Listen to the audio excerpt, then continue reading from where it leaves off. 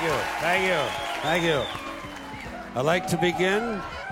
Thank you. I'd like to begin by saying fuck Lance Armstrong.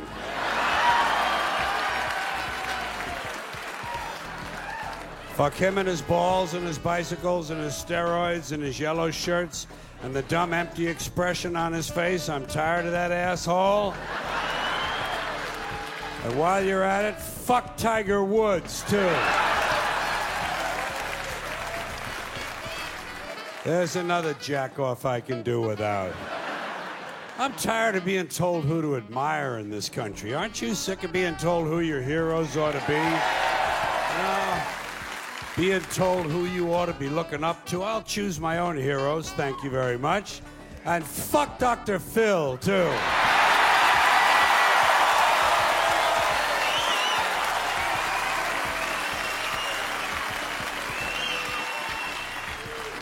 Dr. Phil said I should express my emotions, so that's what I'm doing. Now, since the last time I rolled through these parts, and I do roll through with some frequency, I'm a little bit like herpes, I keep coming back. But since the last time I might have seen some of you folks, I have had my 70th birthday. So I met... Thank you very much. Thank you. Thank you. Yeah, I'm now 70 years old, and I like 70. Not as much as I like 69. Well, 69 was always my favorite number. Now I figure I'm 69 with one finger up my ass.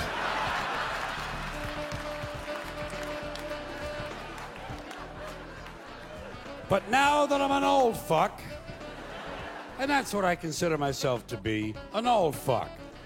Old fuck is a very special term. It's not like old man. Old man is different.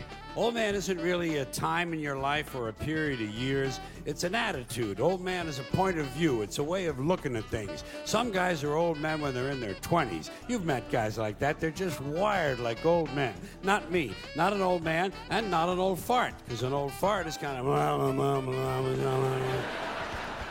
What I am is an old fuck. It's kind of like a fat fuck. You know what I mean? Fat fuck, tall fuck, skinny fuck, short fuck. Old fuck. Who's the old fuck? That's Georgie. Georgie's the old fuck. In this respect, fuck is actually a synonym for the word fellow. But now that I'm an old fuck, I'm beginning to notice some advantages to putting on a few extra years. The first one is, you never have to carry anything heavy ever again. Everybody wants to help an old fuck. If you got a big suitcase or something like that, you know, you just kind of go like this a little bit. You say, yeah, could you help me with this? Say, yeah, hey, how far are you going? Indianapolis. He wants to help. Fuck him, put him to work. Take advantage of people. Another nice thing about getting old is you can leave any social event early just by saying you're tired. Works great with family members. Just turn to the person next to you and say, geez, I'm getting tired, you know? Oh, you tired? Come on, Grandpa's tired. Grandpa's going to bed. Someone else says, but it's 7:30 in the morning. There's always one asshole in the family. But the best thing about getting old is you're not responsible for remembering things anymore. Even important things. But it was your daughter's funeral. I forgot. You can even make believe you have Alzheimer's disease. That's a lot of fun. You look around the dining room table and you say, who are you people and where's my horse? Then you stare at your eldest son and say, Agnes, I haven't seen you since First Communion. Fucks them up. Fucks them up. They don't know how to handle it. Takes them a week to get over that shit. And they start listening to you a lot more carefully from then on. So don't be afraid to get old. It's a great time of life. You get to take advantage of people, and you're not responsible for anything. You can even shit in your pants.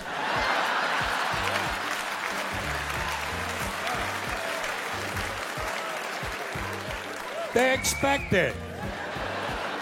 I haven't tried that yet, but I don't rule it out. I'm keeping my options open. Everything is on the table. Perhaps that's not the figure of speech I wanted right there. So you know what I've been doing? Going through my address book and crossing out the dead people. You do that? That's a lot of fun, isn't it? Gives you a good feeling. Kind of gives you a feeling of power. A superiority to have outlasted another old friend. But you can't do it too soon, you know? You can't do it too soon. You can't come running home from the funeral and get the book out, you know, and be looking through the book. You can't do that. A little time has to pass. You have to let a little time go by. I have a rule of thumb, 6 weeks. If you're a friend of mine and you're in my book and you die, I leave you alone for an extra 6 weeks. 6 extra weeks in the book on the house, it's on me. But after that, hey, facts are facts. Fuck you, you're dead.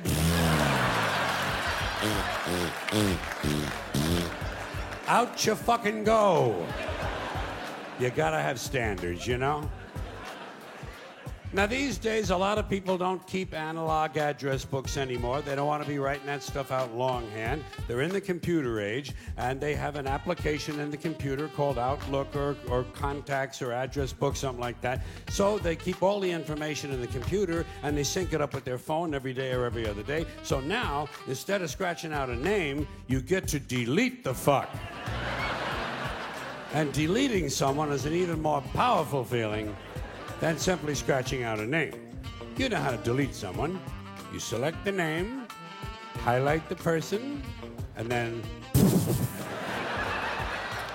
straight into the trash. Now, if it's a really close friend of yours, you might not want to empty the trash for about 6 weeks. Or if it's a little too harsh for you, a little too harsh to delete an old friend, you can always create a new folder. A special folder for dead people. You keep it on your desktop. It's kind of a digital purgatory.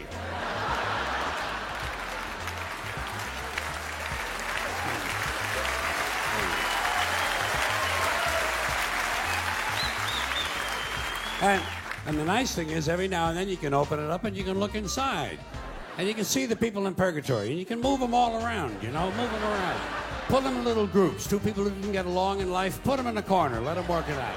Let them work it out in purgatory. Or start a fight. Have a big fight in purgatory. That's a lot of fun. Nobody's going to get hurt. They're all fucking dead anyway. Then you put them in a big formation and have a parade. The Purgatory Parade of Dead People. There's a lot of fun you can have with a computer. So enjoy your digital selves. Now, speaking of dead people, there are things we say when someone dies. Most of us say, a lot of us do, things we say that no one ever questions. They just kind of go unexamined. Give you a couple examples. After someone dies, the following conversation is bound to take place, probably more than once. 2 guys meet on the street. Hey, did you hear? Phil Davis died. Phil Davis? I just saw him yesterday. Yeah. Didn't help. He died anyway. Apparently, the simple act of your seeing him did not slow his cancer down. In fact, it may have made it more aggressive. You know, you could be responsible for Phil's death. How do you live with yourself? Here's another thing they say after a death. This is usually said to the surviving spouse. Listen, if there's anything I can do, anything at all, please don't hesitate to ask. What are you going to do, a resurrection? This ain't the fucking New Testament, you know. You know what you tell a guy like that who wants to help? Oh, fine, why don't you come over this weekend? You can paint the garage. Bring your plunger. The upstairs toilet overflowed and there's shit all over the floor up there. Do you drive a tractor? Good, that'll come in handy. The North 40 needs a lot of attention. Bring your chainsaw and your pickaxe. We're going to put your ass to work. He wants to help? Fuck him. Call his bluff. Call his bluff. Don't hesitate to ask. The nerve of these pricks. Here's another thing we say to the surviving spouse. I'm keeping him in my thoughts. Where? Where exactly in your thoughts does he fit? In between my ass hurts from this chair and let's fuck the waitress?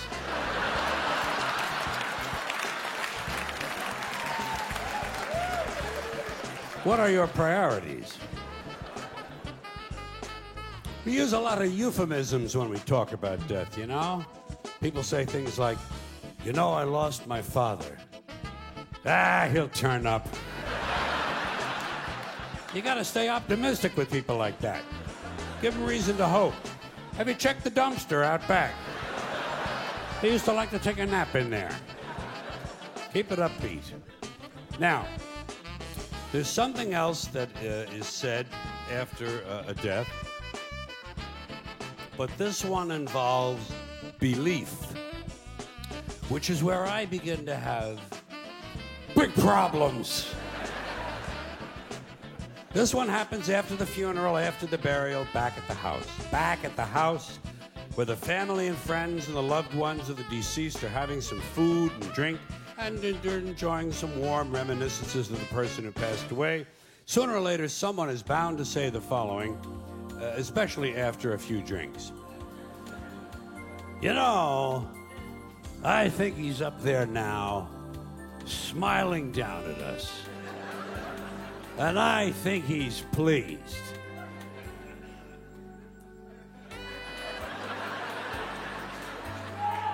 Now, first of all, there is no up there. No. For people to be smiling down from.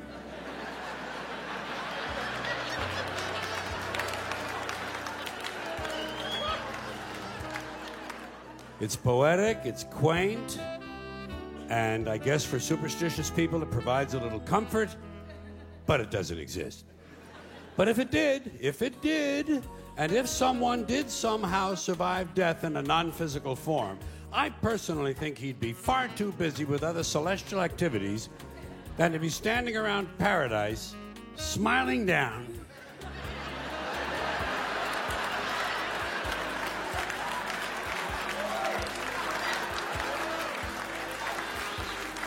On live people. What kind of a fucking eternity is that? And why is it no one ever says, I think he's down there now, smiling up at us? Apparently it never occurs to people that their loved ones might be in hell. Your parents could be in hell right now. Your parents in hell, your father for sure. Oh shit, hell is full of dads. Full of dads, even the ones who took you to the ball game, just for beating the shit out of you once too often, and fucking the neighbor lady, and fucking the neighbor dog, and who knows, maybe even fucking the UPS man. We'll never know what mischief Dad was up to. Parents in hell. Kind of gives you a nice feeling, doesn't it? It does me. Grandparents in hell. Picture that. Picture your grandmother in hell, baking pies without an oven. And if someone were in hell, I doubt very seriously he'd be smiling. I think he's down there now, screaming up at us. And I think he's in severe pain. People just refuse to be realistic. They don't like to be realistic. People would rather stroke themselves. You know, oh, they like to stroke themselves. Don't they stroke themselves? They stroke each other, they get stroked. They stroke the boss strokes them. Everybody strokes everybody. It's nothing but a big stroke job in this country. The government strokes every day of your life. Religion never stops stroking you. Big business gives you a good stroke, and it's one big transcontinental, cross-country, red, white, and blue stroke job. Do you know?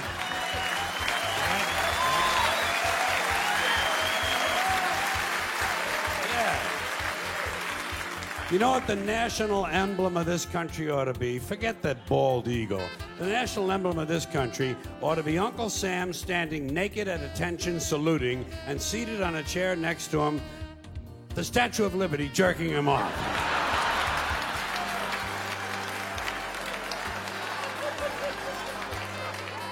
That would be a good symbol for the United Strokes of America.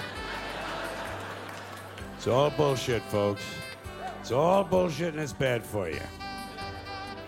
Now, speaking of dead people in heaven,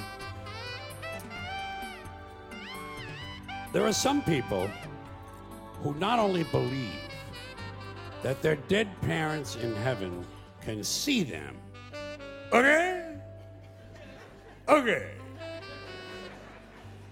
They honestly believe that their dead parents in heaven can help them. You've heard these people, I'm sure. They honestly somehow believe that their dead parents in heaven can intercede with God on their behalf to gain favors for the living. I come from a Catholic home. I heard this shit. They sit there in the chair with the fucking rosary and they look at you like this, you know, and they say, oh, my dad was looking out for me. He was looking out. I don't know how he got me out of that jam, but he got me out. Oh, my mom was in surgery with me. I could feel her presence in there. Yeah. Fine. Like the people who die have nothing better to do than to run the heavenly branch of the Make-A-Wish Foundation. Now,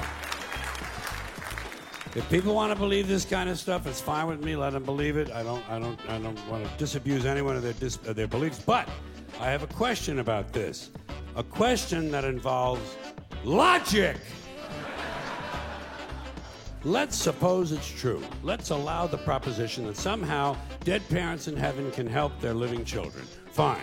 So, we got a family living on Earth, father and mother and 4 kids. Family of 6. Good family, nice family, doing all the right things, having a good time, making all the right moves. And the parents go away on a weekend trip and get killed in an accident. And the children, of course, survive. So now, according to this theory, these 2 people go to heaven and they start helping their 4 living children. Helping them with everything they need. Helping them with their science projects, with their SAT scores. Helping them get a good school and get a nice job and get a promotion and a raise and someone to marry, and they all grow up. These 4 kids now grow up and have children of their own. And let's say that all 4 of these now grown children also die at the same time. Just for the sake of argument. Let's say there's an explosion at Thanksgiving dinner. And these 4 die, but their children survive because they were seated at the children's table.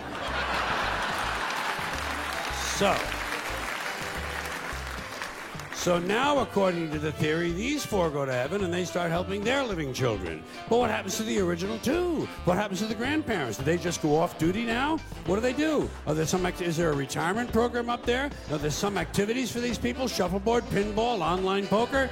There must be something they can do. Or do they have to remain on duty indefinitely? Do they have to keep on helping their living descendants forever and ever and ever? Is that what heaven's all about, helping the living? When do you get to just lie back on a cloud and take a fucking harp lesson? You know what I mean? Because people have been dying for a long, long time. There's been a lot of dead motherfuckers. Did you know that? Yes, you knew there's a lot of dead motherfuckers. We've had 100 billion people live on this earth. That's what the experts say. 100 billion people have lived here. So let's say half of them died and went to heaven. That's 50 billion people up there. That's a pretty crowded place. It must get pretty busy and pretty hectic up there. And God must get pretty pissed off with all these favors. Yeah, I know. Spelling test Tuesday. Get the fuck out of here, would you please? Get the fuck out of here.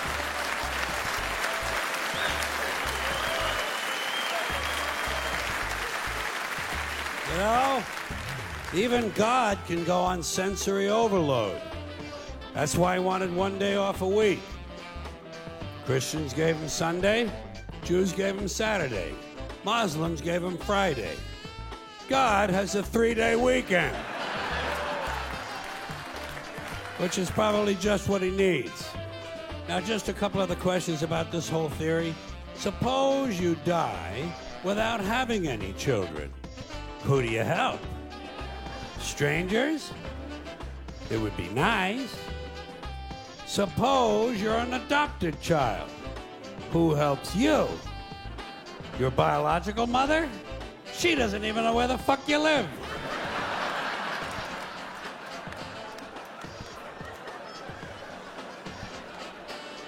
Suppose you kill your parents.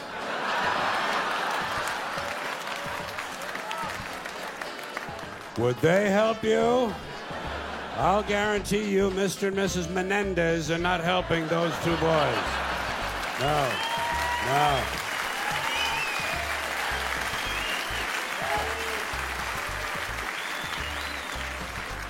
Yeah, it's all bullshit, folks. It's bad for you. It's all bullshit. That's what you have to remember as you go through life in this country. It's all bullshit, and it's bad for you. Now, speaking of parents and speaking of bullshit, two ideas which aren't always mutually exclusive, by the way, I'd like to mention a special kind of bullshit that has taken hold in this country in the last 30 to 40 years. It's a form of bullshit that really only can be called child worship. It's child worship. It's this excessive devotion to children. I'm talking about today's professional parents, these obsessive diaper sniffers who are overscheduling and overmanaging their children and robbing them of their childhoods. Even the simple act of playing.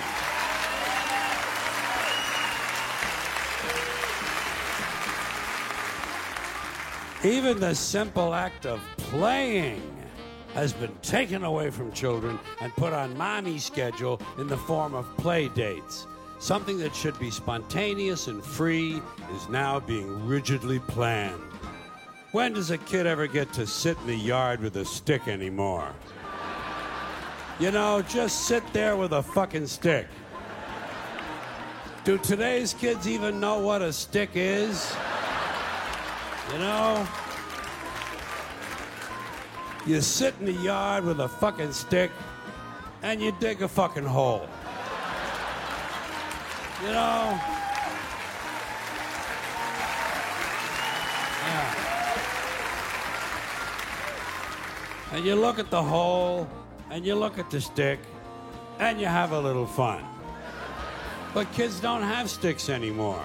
I don't think there are any sticks left. I think they've all been recalled because of lead paint. Who would have thought that one day the manufacturing of sticks would be outsourced to China? But you know something? A kid shouldn't be wasting his time with a stick anyway. If he's 4 years old, he should be home studying for his kindergarten entrance exams. Do you know about that shit? Oh, they have them now. Yeah. There are places that have kindergarten entrance exams. The poor little fuck. The poor little fuck, he can barely locate his dick. You know, and already he's being pressured to succeed. Pressured to succeed for the sake of the parents. Isn't this really just a sophisticated form of child abuse? And speaking of that, speaking of child abuse,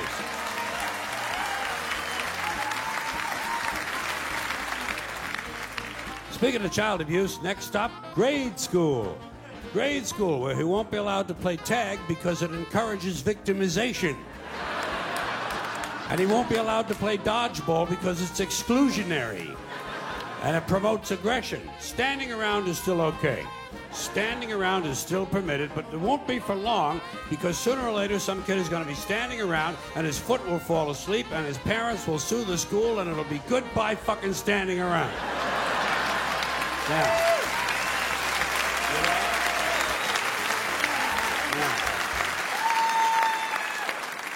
Now, fortunately, all is not lost.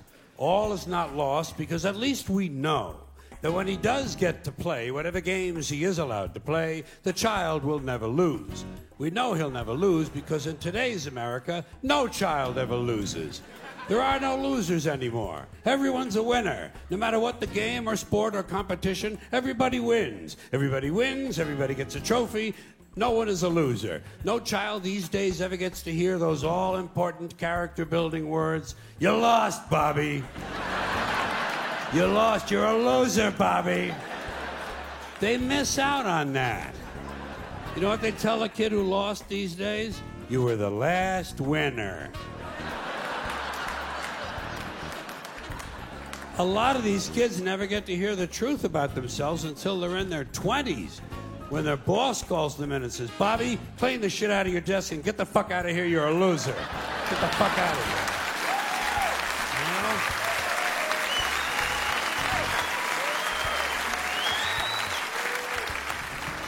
know? Of course, Bobby's parents can't understand why he can't hold a job. In school, he was always on the honor roll. Well, what they don't understand, of course, is that in today's schools, everyone is on the honor roll. Everyone is on the honor roll because, in order to be on the honor roll, all you really need to do is to maintain a body temperature somewhere roughly in the 90s. But we shouldn't be worrying about how he's doing at school because, you know, come summertime, he'll be off to camp.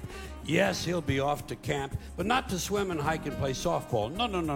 No. Today's child will be sent away to lose weight. He'll be sent to fat camp, or violin camp, or ceramics camp, or computer camp, or leadership camp, whatever the fuck that is. Leadership camp. Isn't that where Hitler went?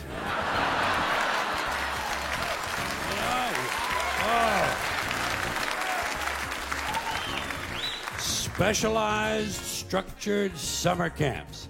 Gotta keep the little fucker busy, don't they? Gotta keep the little fucker busy. Wouldn't want him to sneak in a little unstructured time in the woods. That wouldn't be any good. God knows he might start jacking off. Now, all of this stupid bullshit that children have been so crippled by has grown out of something called the self-esteem movement. The self-esteem movement began in 1970, and I'm happy to say it has been a complete failure. Because studies have repeatedly shown that having high self-esteem does not improve grades, does not improve career achievement, it does not even lower the use of alcohol, and most certainly does not reduce the incidence of violence of any sort. Because as it turns out, extremely aggressive, violent people think very highly of themselves. Imagine that. Sociopaths have high self-esteem. Who would have thunk, huh?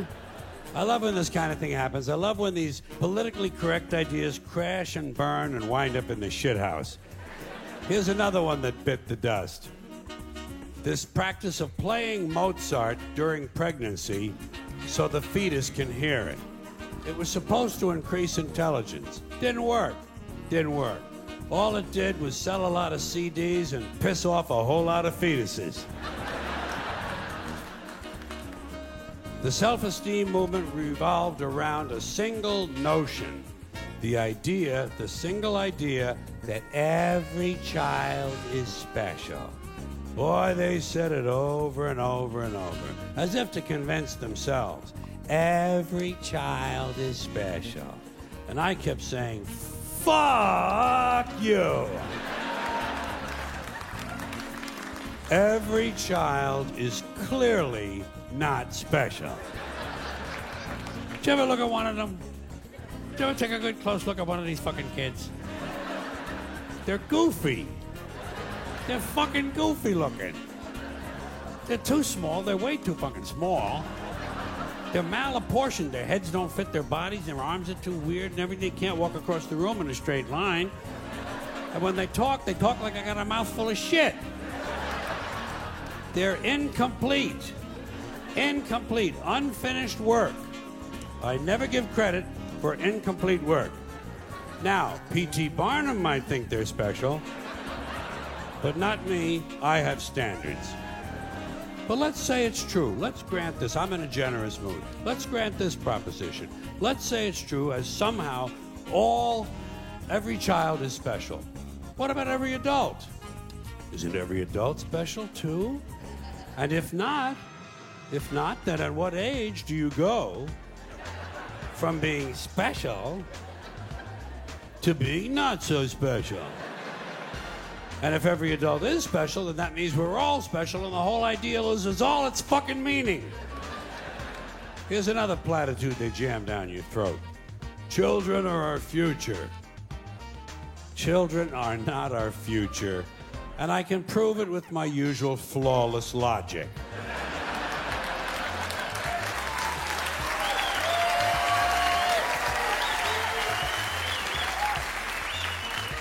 Children can't be our future because by the time the future arrives, they won't be children anymore, so blow me!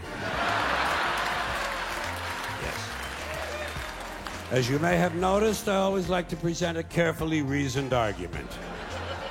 Raising a child is not difficult. They try to make it into this mysterious, difficult test. Nothing to it.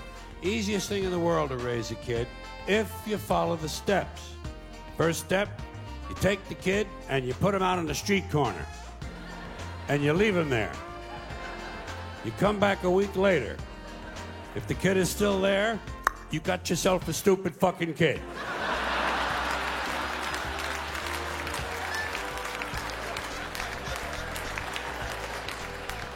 Then you just proceed from that point. It's all bullshit, folks. It's all bullshit, and it's bad for you. Now, you wouldn't know it for some of the things I've said over the years, but I like people. I do. I like people, but I like them in short bursts. I don't like people for extended periods of time. I'm all right with them for a little while, but once you get up past around minute and a half, I gotta get the fuck out of there. And my reason for this, is for one that you may share, possibly. I have a very low tolerance level for stupid bullshit. That's all. Stupid bullshit. You know?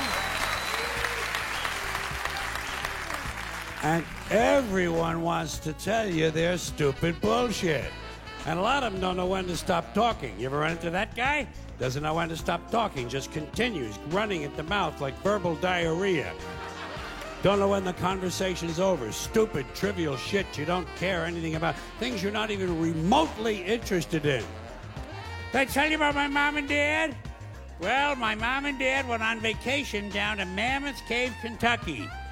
This is about 6 years ago, I think. Seemed like it was about 6 years ago. 6 or 7, possibly 7, could be. Yeah. Somewhere in there, 6, 7, more than 6, less than 7. Let's call it 6.5. So my mom and dad went on vacation to Mammoth Cave, Kentucky, and my dad found a big rock. What he thought was a big rock, turns out it was a dinosaur turd. A petrified dinosaur turd, 27-pounder. You know, now that I think of it, it might have been 8 years ago. That would have been close to Y2K, wouldn't it? Remember Y2K? Whatever happened? Everybody's all worried about that. Nothing ever happened. Big fuss. Nothing ever happened. You know? God, that's strange, you know? So let's say, we'll say it's 8 years. It was either 8 or 5. So my dad gave my mom this big turd. He said, "Here, Mom, this is a big dinosaur turd. Put it in your purse and take that home." My mom said, "Dad, I don't think this is a dinosaur turd. This thing is still warm. Whoever dropped this thing is still walking around in here, and we better get the fuck out of this cave."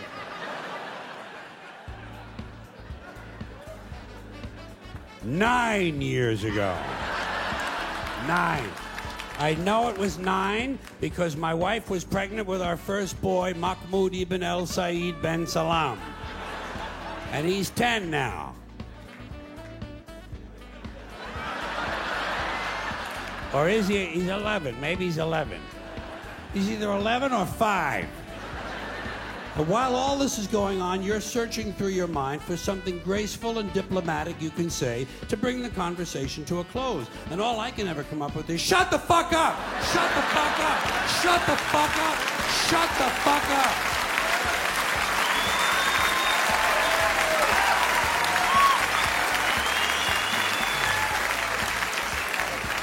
But you can't say that. Good manners don't permit it. You have to find another way, and I go to body language. I try to use my body language to show that the conversation's over. I find myself leaning at a 45-degree angle, trying to indicate the direction I'd like to go if this person would just shut the fuck up. And that might even give him a verbal cue. Surgery. Surgery. I'm late for surgery. I'm having my ears sewn shut. You know? Yeah. Same people on the phone. Same people on the phone. Don't know when to hang up. Don't know when the conversation's over. Dumb, trivial shit. Dumb questions. So what are you guys gonna do 5 summers from now? We haven't made any plans. Marge wants to go to the beach. The kids kind of like it at the lake, and I want to go to the mountains. Grandma wants to visit her sister in Frog Balls, Arkansas. How about you? Have you made any plans? It's never too early to make plans. We're going to Norway in 2025. Did you know that up until the 1950s, Norway's economy was based largely on fishing? But now, thanks to improved drilling techniques and the expansion of the global economy, once again, searching through your mind for something gentle you can say, blow it out your ass comes to mind, or shut your fucking pie hole. Or, if your friend prefers cake, shut your fucking cake hole. But you can't say these things. And you can't use body language on the phone. Well, you can always amuse yourself, you know.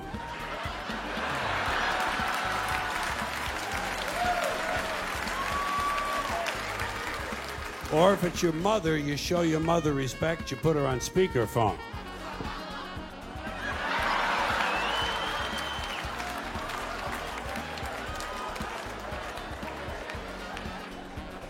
But that doesn't move the conversation along. You have to find another trick, and I go to tone of voice. Do you ever use your tone of voice to try to talk them into a soft landing? You try to coax the person toward the end.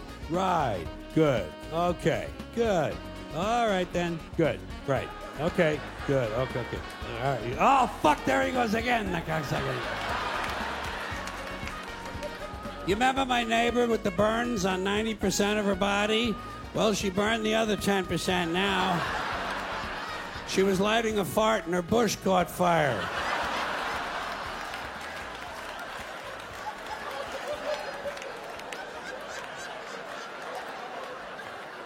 Listen, Reverend. Reverend, I hate to be rude, but I just took a 3.5-hour shit. And I'm bleeding from the asshole. Well, I don't have any mercurochrome. Yes, I'll put a Snoopy Band-Aid on it. Thank you. Yeah, thank you. You do that for me. Yes, say a prayer for my asshole. Thank you very much. You have to resort to these tactics because many people do not understand what a phone call should be or what a phone call is. Ideally, a phone call is the brief exchange of a few vital pieces of information.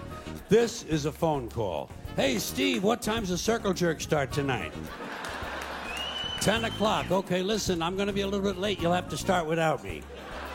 Oh, don't worry, I'll catch up. I'm eating a whole bunch of oysters and watching a horny movie. It's called Tarzan Fucks a Zebra. Russell Crowe. Well, it's kind of a fantasy. Right now, Renee Zellweger is blowing a unicorn. That's a phone call. It should not be a 2.5-hour harangue of your third cousin describing her mailman's liposuction. God, people are fucking boring. People are just fucking boring. You know what would be great for a guy like me? Just to be in a coma. Huh? Wouldn't that be great? Nothing to do all day. You just crap out and breathe through a fucking tube. They feed you through a tube. There's nothing to do. Whoa, you talk about being a couch potato. That's it, man. No phone calls coming in. Nobody dropping by unexpectedly. And if they do drop by, you're completely unaware of it. Because you're in a fucking coma. And you're practically clinically dead. And you don't have to listen to their stupid shit. Their stupid shit, like about their new ride-around lawnmower with the two-tone horn and the GPS in case they get lost on the lawn. And their boss and their job and their car and their kids. Jesus fucking Christ. Their kids. Folks, nothing worse. Nothing worse than to be stuck somewhere with some married asshole and have to listen to him tell you about his fucking kids. Let me tell you something, folks. Nobody cares about your children, okay? You like it. You like it.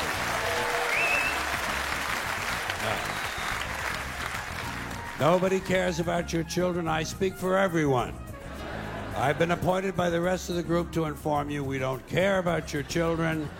That's why they're your children. So you can care about them and we don't have to bother. But they tell you anyway. Todd is in the 7th grade now. He's in the cheese club.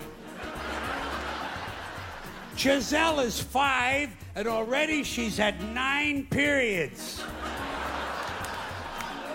Johan is 11 and he pretty much sits around the house hallucinating all the time. Then they want to show you the pictures. Here's another ordeal. The pictures. These little gargoyles that they have loosed from their loins. A lot of these professional mommies, boy, they think there's nothing better than having a baby. Oh, they think it's the biggest thing in the world, like it's a big event, having a baby. I call it pumping out a unit. That's all they're doing. That's all they're doing, pumping out a fucking unit. Boom. Boom. Like some of them like assembly lines, like a factory. Boom. Every fucking year. Boom. Hey, Jeff, want a kid? Boom. How about twins? Boom. Polluting the earth. Polluting the earth with these creatures who have no future. They have no future. Have you pictured what this planet is going to be like in 40 to 50 years? It's going to be a big smoking ball of shit. A big smoking, flaming, stinking ball of gaseous shit. That's what's going to happen. That's what's going to happen. It's irresponsible to have more than one child. Have one. Have one child. Replacement value for yourself. That's all. Don't even replace your husband. Don't replace your husband. No. He's done enough fucking damage as it is. But they want to show you the pictures. Sometimes they warn you, you know, that's good. They say, hey, you want to see some pictures of my kid? No. Just describe them to me. But they show you, and there are 2 ways you can handle it. I have found 2 ways to handle the pictures. The first is the easy way. You just kind of take it all in stride, matter-of-factly, go along with the game. Boy. Girl. Yeah. Older boy. Older girl. Good. 4. Listen, I have to go wash my crotch. I'll see you later. And you get the fuck out of there. Or you can do what I do. You can do what I do. Be a little honest about what you see. Take a chance. Tell the truth.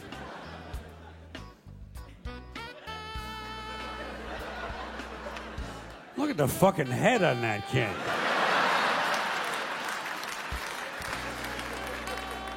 Jesus, where do you get a fucking head like that? Holy, that thing is huge. Have you put him on YouTube yet? Boy, you get a lot of hits with a head like that. Or put him on eBay. You might make a little money, you know? I'm sure some European circus would snap his ass up in a fucking minute, boy. God damn, that thing is unusual. Listen, maybe he'll grow into it. You never know with kids, huh? Hey, let me ask you a practical question. Where do you find hats for a kid like that? Tell the truth. Don't be bullshitting people. Don't be bullshit. There's enough bullshit as it is, folks. Just plenty of bullshit. Then they want to show you the pictures of the little girl whose second teeth are coming in. And they think it's cute. It's not. It's fucking horrifying. Did you ever look at the teeth coming in on some of these kids?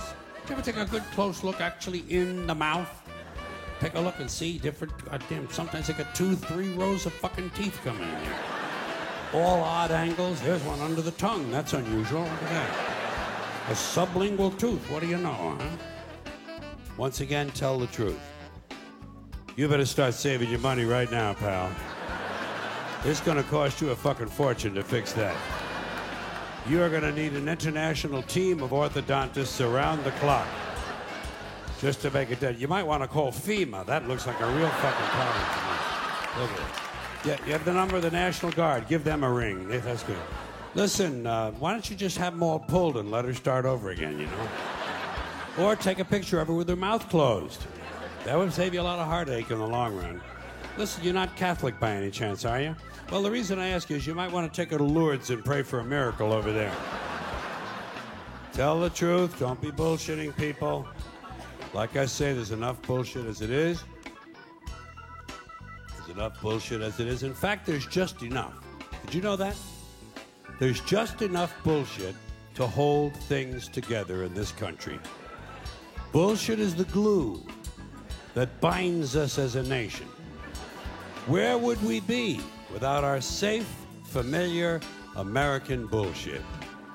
Land of the free, home of the brave, the American dream. All men are equal, justice is blind, the press is free, your vote counts. Business is honest, the good guys win. The police are on your side. God is watching you. Your standard of living will never decline. And everything is gonna be just fine. The official national bullshit story. I call it the American okey doke. Every one of those items is provably untrue at one level or another, but we believe them because they're pounded into our heads from the time we're children. That's what they do with that kind of thing. Pounded into the heads of kids because they know that children are much too young to be able to muster an intellectual defense against a sophisticated idea like that. And they know that up to a certain age, children believe everything their parents tell them. And as a result, they never learn to question things. Nobody questions things in this country anymore. Nobody questions anything. Everybody's too fat and happy. Everybody's got a cell phone that'll make pancakes and rub their balls now, you know? Way too fucking prosperous for our own good. Way too fucking prosperous. Americans have been bought off and silenced by toys and gizmos, and no one learns to question things. You remember? Now, okay. You remember Barbara Bush? I call her the silver douchebag. You remember her? Okay. Barbara Bush. She is the mother of Governor George Bush. I call him Governor Bush because that's the only elected office he ever held legally in our country, okay? George Bush, Governor Bush.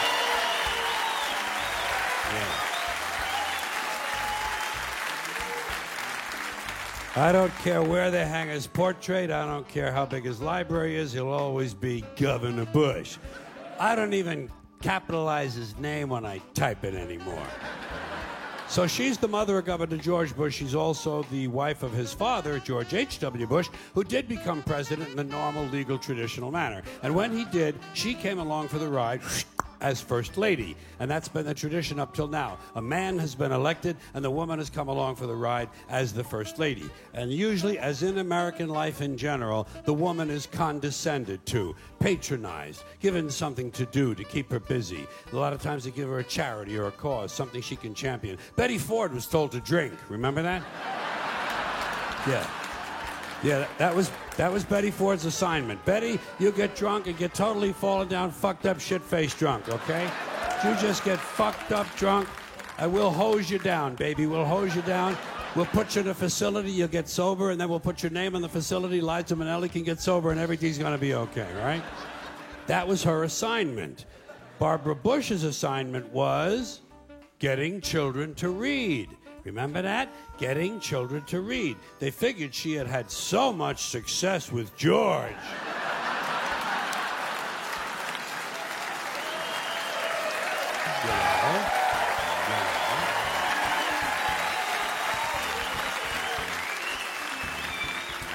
That she would be a natural to get children to read, which misses the point completely. Not important to get children to read. Children who want to read are going to read. Kids who want to learn to read are going to learn to read. Much more important to teach children to question what they read. Children should be taught to question everything, to question everything they read, everything they hear.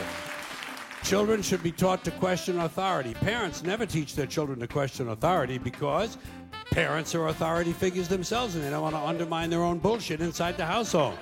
So they stroke the kid and the kid strokes them and they all stroke each other and they all grow up all fucked up and they come to shows like this.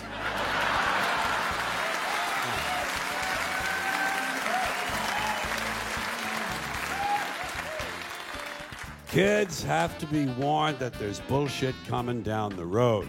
That's the biggest thing you can do for a kid. Tell them what life in this country is about. It's about a whole lot of bullshit that needs to be detected and avoided. That's the best thing you can do. No one told me. No one told me a thing like that. I was never warned about any of this. Had to find all of it out for myself. And there are still, as with you probably, a lot of things that you're expected to believe and accept in America that I personally have a problem with, and I question a lot of these things. To give you an example, I saw a slogan on the guy's car. It said, "Proud to be an American." And I thought, well, what the fuck does that mean? Proud to be an American. You see, I've never understood national pride. I've never understood ethnic pride because I'm Irish, and all four of my grandparents were born in Ireland, so I'm fully Irish. And when I was a kid, I would go to the St. Patrick's Day parade. And I noticed that they sold a button that said, "Proud to be Irish." And I could never understand that because I knew that on Columbus Day, they sold a different button that said, "Proud to be Italian." Then came Black Pride and Puerto Rican Pride. And I could never understand ethnic or national pride. Because to me, pride should be reserved for something you achieve or attain on your own, not something that happens by accident of birth. Being Irish...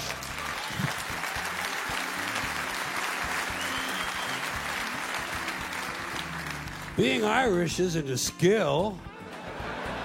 It's a fucking genetic accident. You wouldn't say, "I'm proud to be 5'11". I'm proud to have a predisposition for colon cancer. So why the fuck would you be proud to be Irish or proud to be Italian or American or anything? If you're happy with it, that's fine. Do that. Put that on your car. Happy to be an American. Be happy. Don't be proud. Too much pride as it is. Pride goeth before a fall. Never forget Proverbs, okay? Now, here's another slogan. Here's another slogan you run into all the time. God bless America. Once again, respectfully, I say to myself, what the fuck does that mean? God bless America? Is that a request? Is that a demand? Is that a suggestion? Politicians say it at the end of every speech, as if it were some sort of verbal tic that they can't get rid of. God bless you and God bless America. God bless you and God bless America. I guess they figure if they leave it out, someone's going to think they're bad Americans. Let me tell you a little secret about God, folks. God does not give a flying fuck about America, okay? He doesn't care. He never cared about this country. He never has. He never will. He doesn't care about this country any more than he cares about Mongolia, Transylvania, Pittsburgh, the Suez Canal, or the North Pole. He simply doesn't care, okay? He doesn't care. Listen, hey, there are 200 countries in the world now. Do these people honestly think that God is sitting around picking out his favorites? Why would he do that? Why would God have a favorite country? And why would it be America out of all the countries? Because we have the most money? Because he likes our national anthem? Maybe it's because he heard we have 18 delicious flavors of classic rice-a-roni. It's delusional thinking. It's delusional thinking, and Americans are not alone with these sort of delusions. Military cemeteries around the world are packed with brainwashed, dead soldiers who were convinced God was on their side. America prays for God to destroy our enemies. Our enemies pray for God to destroy us. Somebody's going to be disappointed. Somebody's wasting their fucking time. Could it be everyone? Now.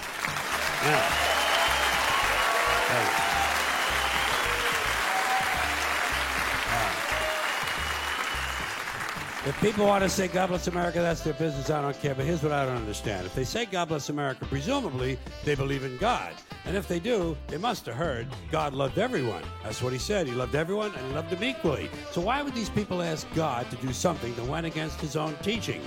You know what these God bless America people ought to do? They ought to check with that Jesus fellow they're so crazy about. They're always talking about what would Jesus do? What would Jesus do? They don't want to know so they can do it. They just want to know so they can tell other people to do it. Well, I'll tell you what Jesus would have done. I'll tell you what Jesus would have done. He would have got up on the top of the Empire State Building and said, God bless everyone around the world forever and ever till the end of time. That's what Jesus would have done, and that's what these people should do, or else they should admit that God bless America is really just some sort of an empty slogan with no real meaning except for something vague like good luck.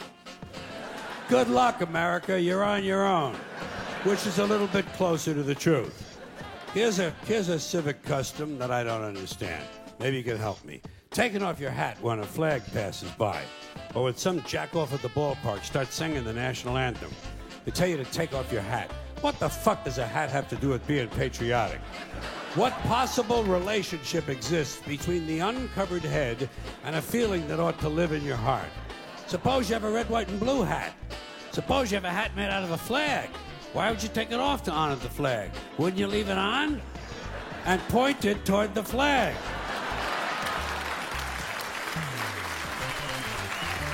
And what's so bad about hats that you have to take them off? Why not take off your pants?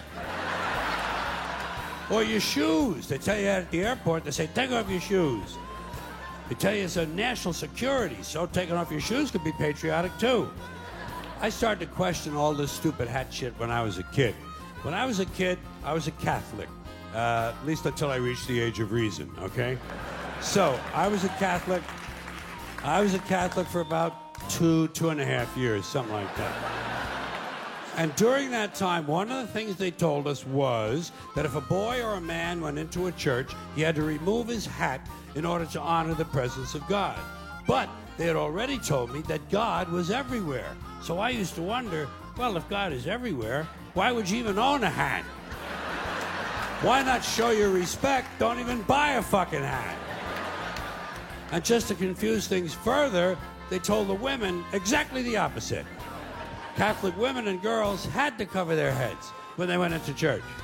Same as in certain temples, Jewish men have to cover their heads in those temples. In those same temples, Jewish women not allowed to cover their heads. So try to figure this shit out. Catholic men and Jewish women, no hats. Catholic women and Jewish men, hats. Somebody's got the whole thing totally fucking backwards, don't you think? And, you know... And what is this religious fascination with headgear? Every religion's got a different fucking hat. Did you ever notice that? The Hindus have a turban, the Sikhs have a tall white turban, Jews have a yarmulke, the Muslims have the keffiyeh, the bishop has a pointy hat on one day and a round hat on another day, Cardinal has a red hat, Pope has a... Well, everybody's got a fucking hat. One group takes them off, the other group puts them on. Personally, I would never want to be a member of any group where you either have to wear a hat or you can't wear a hat. I think...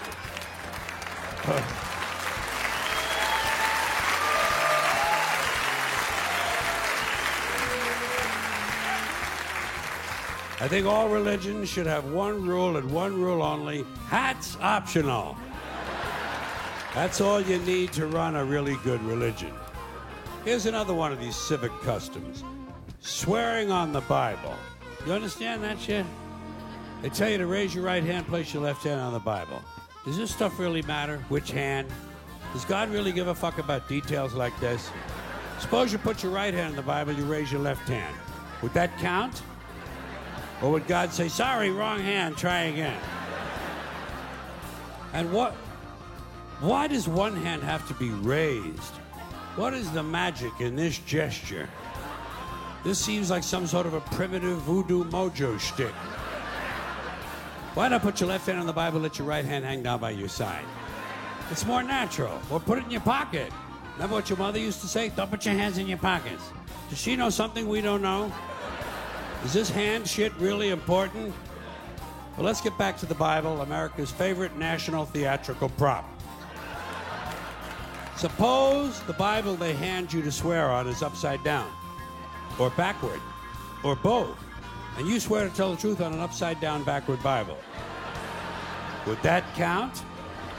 Suppose the Bible they hand you is an old Bible and half the pages are missing. Suppose all they have is a Chinese Bible in an American court, or a Braille Bible and you're not blind. Suppose they hand you an upside-down, backward Chinese Braille Bible with half the pages missing.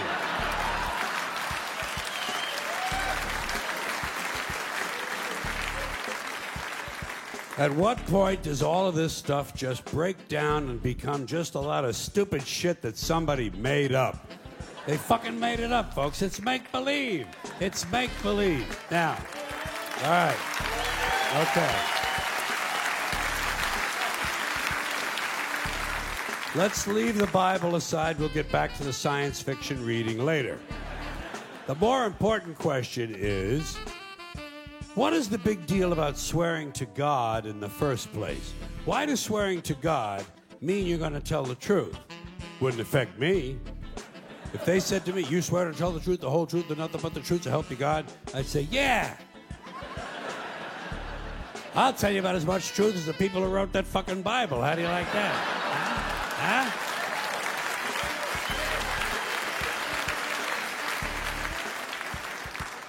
Swearing on the Bible doesn't mean anything. It's kid. Swearing to God is kid stuff. Remember when you were a kid, if you told another kid something he didn't quite believe, he'd say, you swear to God? I would always say, yeah, I swear to God, even if I was lying. Why not? What's going to happen if I lie? Nothing. Nothing happens if you lie, unless you get caught, and that's a whole different story. Sometimes a kid would think he was being slick with me, and he'd say, you swear on your mother's grave? I'd say, yeah. Why not? First of all, my mother was alive. She didn't even have a grave. Second of all, even if she was dead, what's she gonna do? Rise from the grave and come and haunt me? Come and haunt me? All because I told a lie to an 8-year-old? Get fucking real, will you?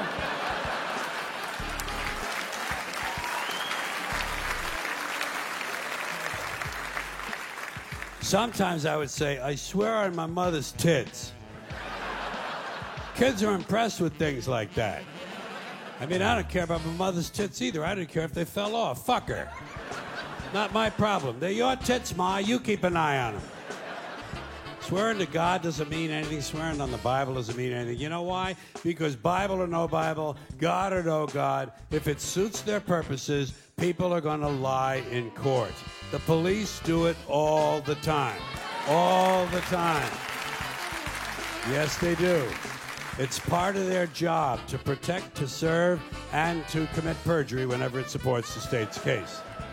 Swearing on the Bible is just one more way of controlling people and keeping them in line, and it's one more thing that holds us back as a species.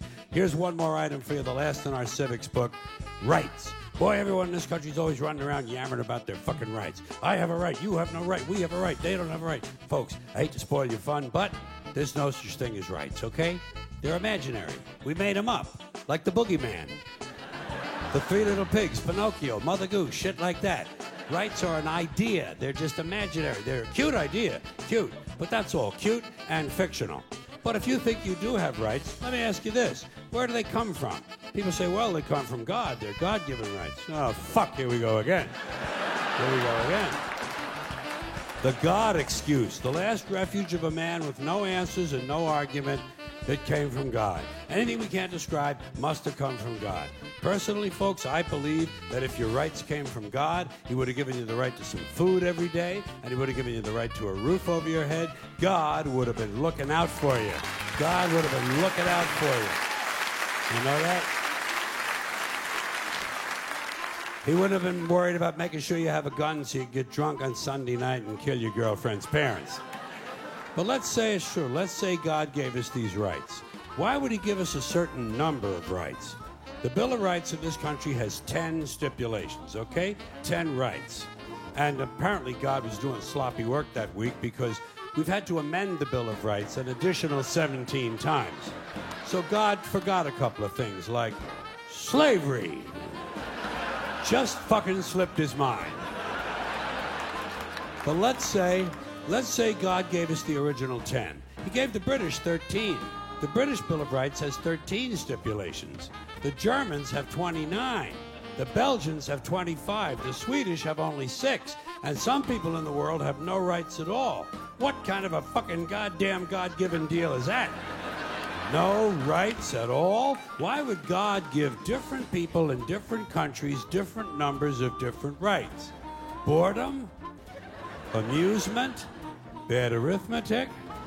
Do we find out at long last, after all this time, that God is weak in math skills? Doesn't sound like divine planning to me. Sounds more like human planning. Sounds more like one group trying to control another group. In other words, business as usual in America. Now, if you think you do have rights, one last assignment for you. Next time you're at the computer, get on the internet, go to Wikipedia. When you get to Wikipedia, in the search field for Wikipedia, I want you to type in Japanese Americans 1942, and you'll find out all about your precious fucking rights, okay? All right. You know about it. You know about it. Yeah. In 1942, there were 110,000 Japanese American citizens and good standing, law-abiding people who were thrown into internment camps simply because their parents were born in the wrong country. That's all they did wrong. They had no right to a lawyer, no right to a fair trial, no right to a jury of their peers, no right to due process of any kind. The only right they had, right this way, into the internment camps. Just when these American citizens needed their rights the most, their government took them away. And rights aren't rights if someone can take them away. They're privileges. That's all we've ever had in this country is a bill of temporary privileges. And if you read the news even badly, you know that every year the list gets shorter and shorter and shorter. You see how sooner or later?